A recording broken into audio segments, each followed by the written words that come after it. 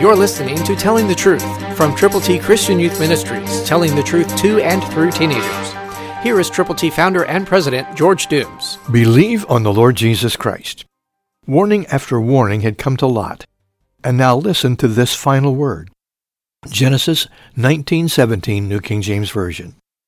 So it came to pass, when they had brought them outside, that he said, Escape for your life. Do not look behind you, nor stay anywhere in the plain. Escape to the mountains, lest you be destroyed. That's a very direct warning, wouldn't you say? But listen to what Lot said. Genesis 19:18.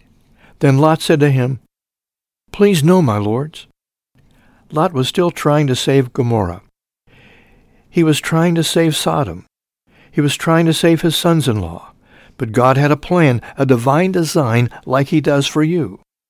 God wants you to be in tune with him. God wants you to live for him.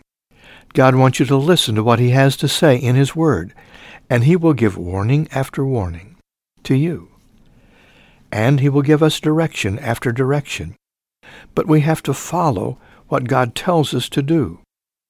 One of the things he says to do is to go. And he says it again and again. And he wants you and me to read and heed his word. God's word, quick and powerful, can help you serve him. Christ through you can change the world.